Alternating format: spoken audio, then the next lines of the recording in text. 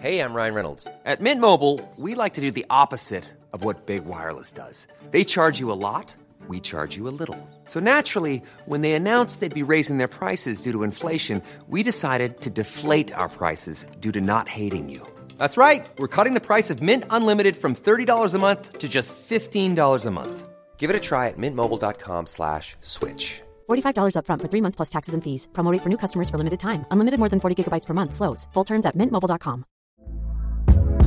Hey there, it's Michelle Norris. I'm host of a podcast called Your Mama's Kitchen. When I travel, I'm usually looking for a way to find a taste of home when I'm not at home. And one of the things I love to do when I am at home is entertain. And Airbnb allows me to do that. When I was in California recently, I rented a house that had a great kitchen. And when we were sitting around the table, we're all thinking, we're in someone else's house. Someone could be in all of our homes as well.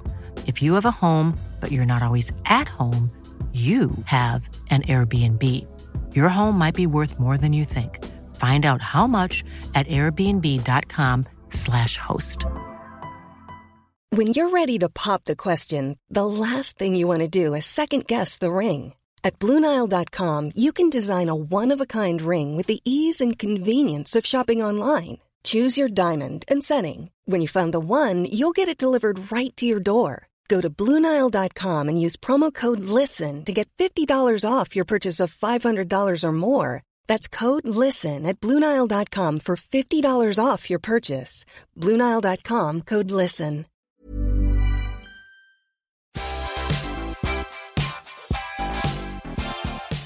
Hello, everyone. Welcome back for a new episode of Ladies Night. This is Peacemaker Round 2 because I love this show. I love this cast, and I'm a big fan of Danielle Brooks. Hello, congratulations, and welcome to Ladies Night. Thank you for having me, Perry. I'm glad to join you.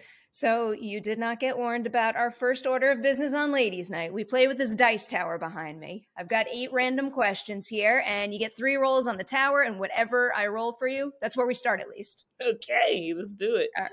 First one up. Going with the number 3. Number 3 is never again. What is something that you did for a role that now makes you say, I'm really glad I did that then, but never again? Oh my gosh, something I did for a role. Okay, well, something I did for an audition once was put like a ring, a fake ring here, and I tried to put one here and here and here, and in the middle of the audition, they all fell out, and it was horrible. It just was like everything was going wrong. Yeah, that's I feel like I'd be very self-conscious with stuff like that on me. I'd be terrified that would happen. I'm not doing that again. All right, roll number 2 now. We are going with a number 8. Yeah, I'm happy I landed on this one. It's Peacemaker specific. We're calling it your own opening credits. So we get Peacemaker's opening credits here. But if you had to make your own opening credits Peacemaker style for a show about your life, what song would you pick? And what style of dance would it be? Well, it would need to be interpretive dance. It needs to just be very abstract because that's how I feel my life is. And the song could be, I just got married, so I'm very much in the wedding song. So I would say We Will Never Break by John Legend today. Oh, I love it. Congratulations. Thank you. All right, you got one more roll on the tower. Got a 6.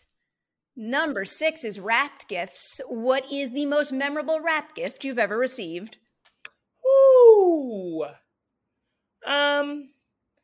That's a good question. The one that I remember off the top, because I just did Peacemaker, was Jen Holland gave us these really cute silver necklaces with an eagle on it, and it says Peacemaker 2021 on the other side. I really like sentimental gifts, so I really, really like that.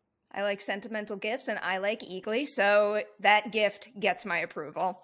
Yes. Let's get into the meat of it now. I always start right here. What is the movie, the performance, personal experience, you name it, that first made you say, I have to be an actor? Such a great question. It was definitely that I had to be an actor that I saw. I was Color Purple on Broadway. I was 15 years old, and I had won this competition for high schoolers to come to New York with Bravo Network. They were doing something called Bravo on the Set for Diversity. And they brought like 10 teenagers out with their parents. And my dad had gotten the tickets to see The Color Purple. And that changed my life to see that many Black people, you know, just being so professional and just bringing me to tears with the story. In that moment, I remember being like this and I was just bawling. I was like, oh, I gotta do this. And the crazy fun part is that 10 years later, I got to star in the Color Purple revival on Broadway. So that would be my have to do this calling moment. I love that. So a lot happened in between, though. I always love hearing about someone's decision to study in a school setting versus just getting out there and getting industry experience and learning that way. So why was Juilliard the right path for you? Well, to be honest, I didn't know much about Juilliard. I grew up in Greenville, South Carolina. So for me, it wasn't really just go out there because there wasn't much to go to. So for me, I went to a high school, performing arts high school. And strangely enough, all of the Black girls that came before me, and mind you, I graduated in the class of 99, and there was only 15 students in the drama division. So very small. And the 3-4 Black girls that came before me were all getting into Juilliard. And I was like, I don't know what Juilliard is, but all the Black girls going. And that was Tiana Paris, that was Nicole Bahari, and a young woman named Stacey Scott. And so I followed their path, and at 17 years old, got accepted to go there. And I'm very glad I did. That makes me so happy. What a wonderful group. Tiana is a former Ladies Night guest, and she is just like friggin' bubbling with energy and wildly talented. Yeah, I love she's that group. great. So you study there, and it makes me curious. What is something that you learned while studying at Juilliard that you find yourself still referring back to today? An important and invaluable lesson, but then what is something that all the training in the world could never have prepared you for when you hit that first set? Great freaking questions.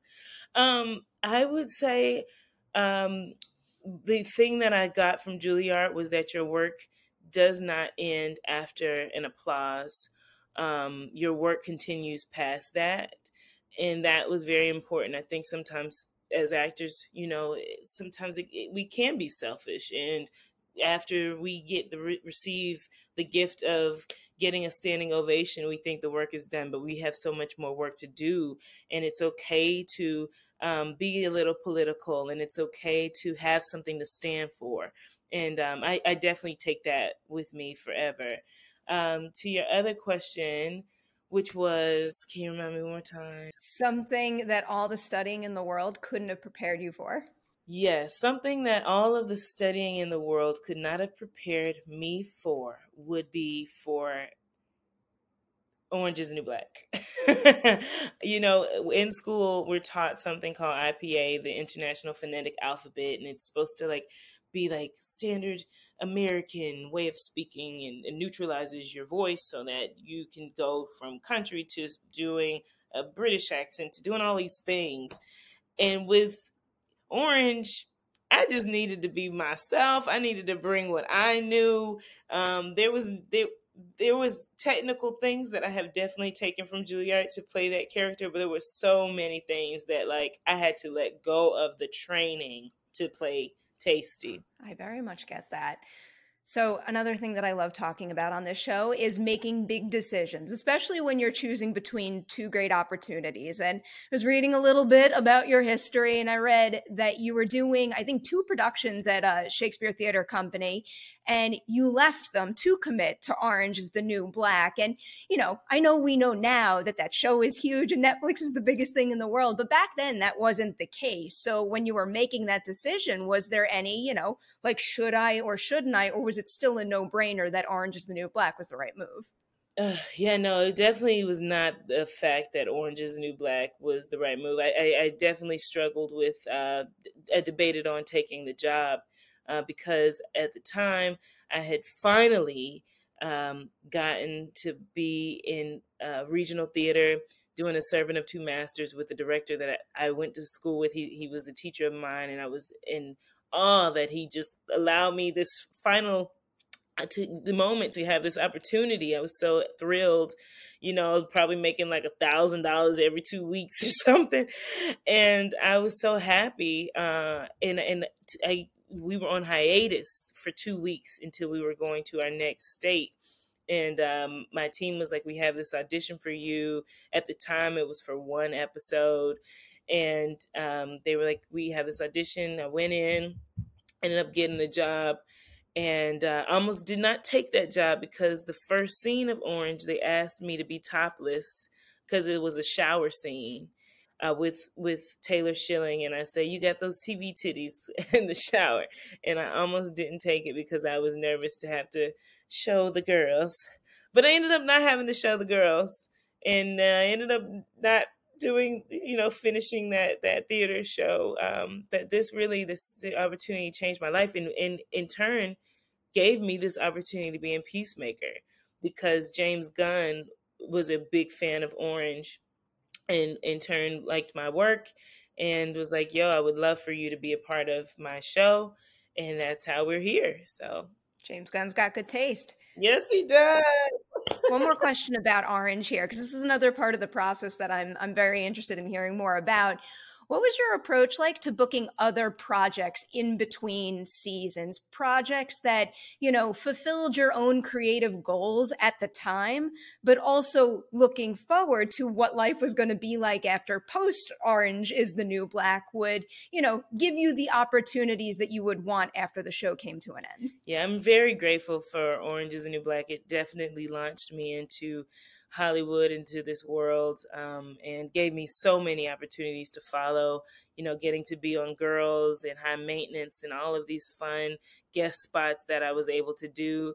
But the biggest gift they gave me was allowing me the opportunity to do Color Purple on Broadway alongside shooting Orange is the New Black, which is very rare. I'm just so grateful because, I did not sleep during any of that time because I was shooting 4 a.m. in the morning to 1 p.m. during the afternoon, and then I would go and do the show in the evening. So I did not get to sleep, but it changed my life. I ended up getting Tony nominated, winning a Grammy. People started to know me as Danielle Brooks and not just Tasty. So there were also moments though too, Perry, where you're like, I really wish I could do this part, and you're not allowed to. But for me, I really thank the producers and Gingy for giving me the opportunity to do something that meant the world to me. And I will forever be grateful for them for that. I have a million Peacemaker questions, so I'm going to take a big leap forward into that now. But I dream too much, and the day shall come. 2 South by Southwest encounters we had. If anyone out there has not seen those movies, seek those out. All right. The very beginning of Peacemaker now. What was your very first impression of the role going into the audition process? And then how did that first impression compare to the version of the character we see in the final product? Perry, there's something that happens with an actor when they don't have to audition. So I didn't have to audition for this. James Gunn was just like, you're my girl. But it's terrifying because you don't know if you're really what they want. When you audition, you got the audition. They said yes to you. Everybody had to approve you. And they had to approve you even if you are chosen. But you still never know until you get on set. So I was terrified in that first few days. I remember I think it was first or second day I was on set. James asked me to improv, and he had me go and go because he loves, giving people an opportunity to do their own thing. And I improv'd, and it was so funny. James would not stop laughing. He ended up using a lot of it. And Steve A.G., my castmate, sitting there taping it. We're all breaking character. We even got Jan Cena to break a little bit, which is very hard. But it was nerve-wracking, and but it's the cool thing about, like, you do good work, you do the work so that you can get more work, and that's what Orange did for me. It gave me a chance to do something so huge in my next project. Can I guess what that scene was? Yeah, please. It's totally the group introduction scene, isn't it? I'm sitting there and I'm watching it and I'm absolutely loving it. And I'm thinking, like, this is James Gunn being smart and knowing when to let an actor just go. And I could have probably watched that for another like 10 minutes. I really hope that they do that, Perry. We should pitch that to them, like, because they have outtake. They need to make a whole tape of it. It's so funny. Oh, it was so scary though. I loved it. Came out great. You know, I have to ask you more about those opening credits because, like, I have this problem where I should be going through these episodes quicker and doing more work, but I keep rewatching these damn opening credits. What was your very first reaction to finding out what they were be? Were you just like, hell yeah, I'm all in? Or was there a question of like what is this?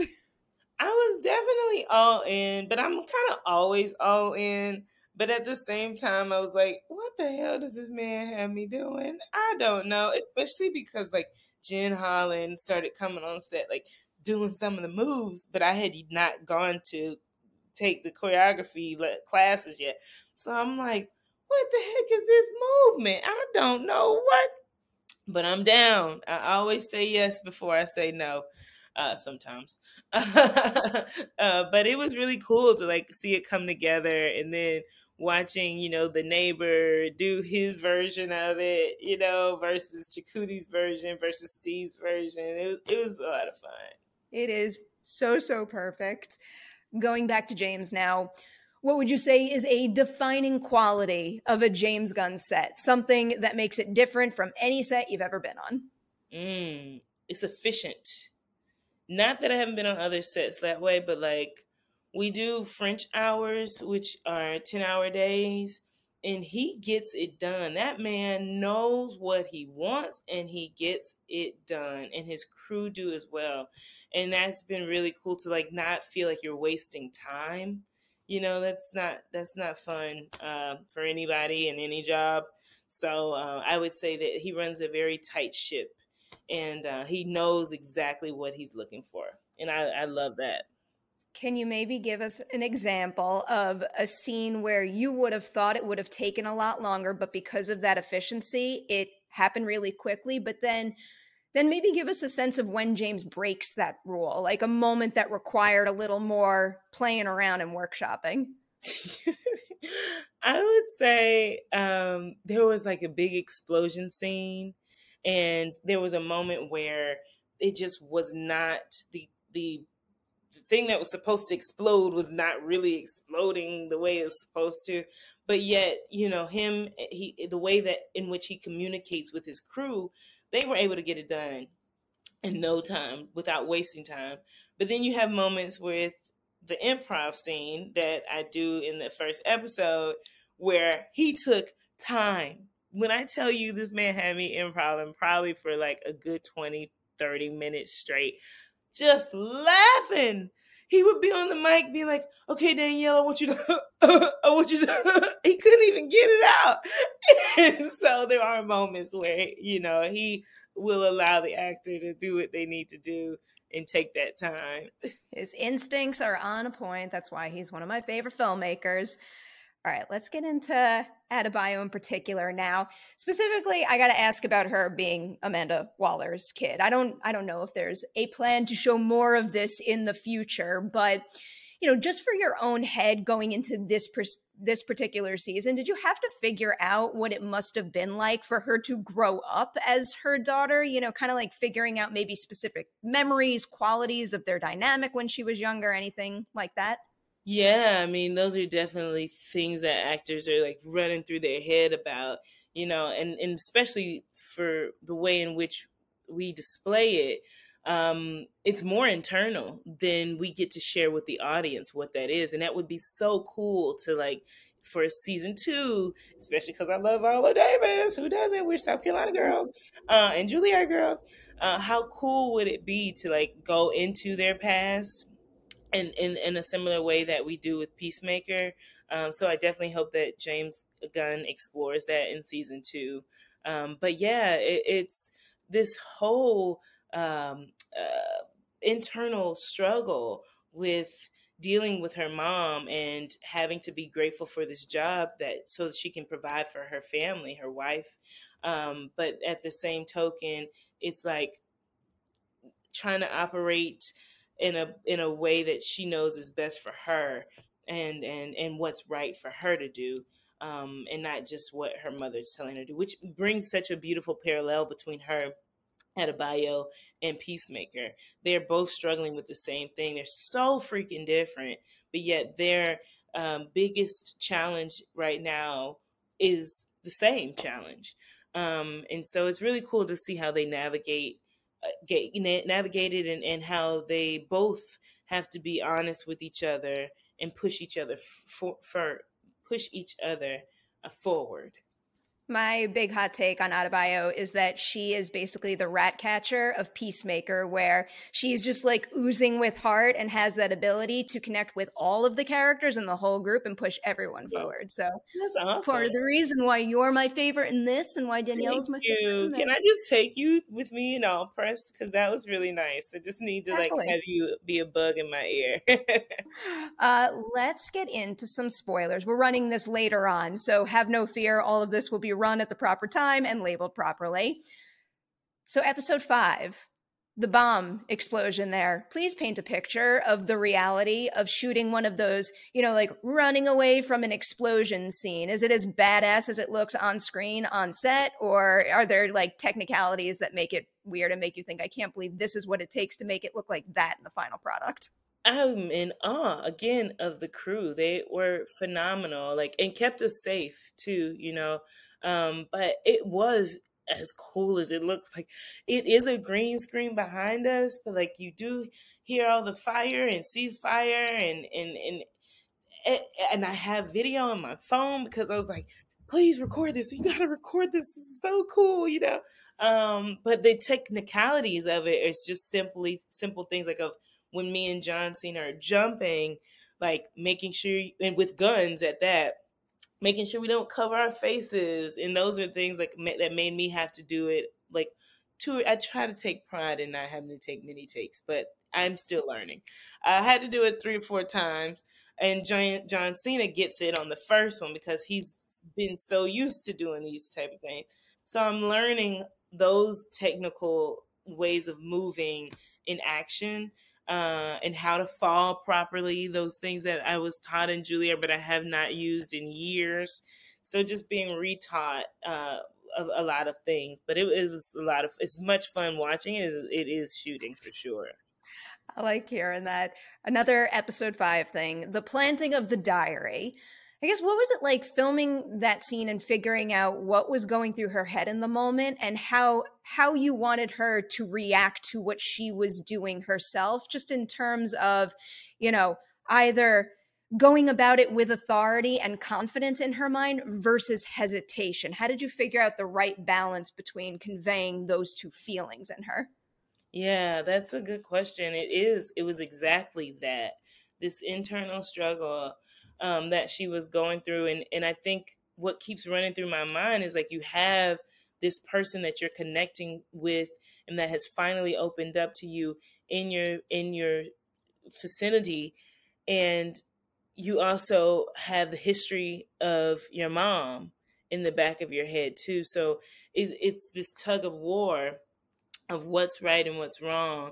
And so I think that was what kept me. It's I have this person right in front of my face who just made me this drink, even though it was horrible, made me this drink and has opened up to me. And then it's my mother. And that, I think we all have that thing, especially, it's just you want to do right by your parents. You want them to be proud of you. You want to do, just make them proud. And so that was that internal struggle with the diary, and then trying to right her wrong after the fact too. It's you build this trust to just break it down. But luckily there are opportunities to redeem yourself. And I think that's what this is about too, is redemption. Absolutely. All right, I got an episode question for you now. Episode 7 question for you. The fight between Adebayo and Harcourt in the motel room. Why, for your own head, was that the right moment for her to finally come clean to someone about who her mother was? Is something like that just coming from the heat of the moment, or did Harcourt just suddenly feel like the right person to her? That's a good question. You asked a lot of good questions. I think it's more so the heat of the moment. It's almost like having that Coke bottle that, or, you know, a better example is like, I just went on the beach. This is a horrible example, but maybe it's a good one. I don't know. But just this example of the champagne bottle we had on the beach, and it's starting to overheat, and that top busted open. And I think it's just like that. She just could not take it anymore. She is fighting these butterflies. She has her wife in her ear, her mother in her ear. She's losing friends. She's about to lose her own life. You know, all of these things were just filling up in her. And Harcourt happened to be that person there. So yeah, I don't think that I hope it's safe to say that, you know what, I don't even think I can say it's just she happens to be the person there. I think it was specific to her being there, because I don't think she could have opened up to Vigilante, or, you know, Steve's character. I don't think she could have. So maybe it was also like a woman-to-woman moment of like, sister, please understand my burden right now. That's why I asked the question. I felt both being true in the moment, and then the satisfaction that comes with seeing how Harcourt responds and grows herself after that. I'm like, yes, like, this was exactly right. Needed to happen. Yeah. We definitely needed to have it though, because I just would have hated to like walk away from it and just have two women be at each other for the whole season. Like, what does that serve? You know, we have enough Housewives of Atlanta moments that we need a moment of women coming together for sure. Not comparing the two, but you know. I absolutely loved that quality of season 1. I'll squeeze in one more because I know you got to go. But so just for the future, I haven't seen the final episode just yet, so maybe that episode will address this more. But is there any chance that you think that she can commit to this line of work? Or actually, maybe this is a more interesting way to get at it. What do you think drove her dedication to running an animal shelter, and how does that compare to the drive she might feel for doing this line of work at the end of the season? Damn, that's a deep question. But it's a good one. This line of work, I feel like because at the end of the day, she is trying to fight peace, and there is good in her. It is not just a job, even though it might have started out that way for her, but the same way in which she loves to take care of animals or people, her family, that's the same thing I think she is discovering with this new job. Is the core of that, of what she used to do, is still in this new job. It just, you might sacrifice your life doing it, but but it's still taking care of people and making a world better. And so I hope that she definitely stays doing this line of work, because Danielle would love to stay doing this type of work. So. And Perry would like to see Danielle continue doing this work and continue watching Peacemaker as well. Yes. Congratulations. Congratulations. The Suicide Squad was one of my favorite movies of 2021, so I went into this with like too high expectations, and you guys met those expectations, and now I have another thing from James Gunn's DC brain to absolutely adore, so thank you and congratulations. Thank you. You're awesome. Thank you, Perry. You're really great.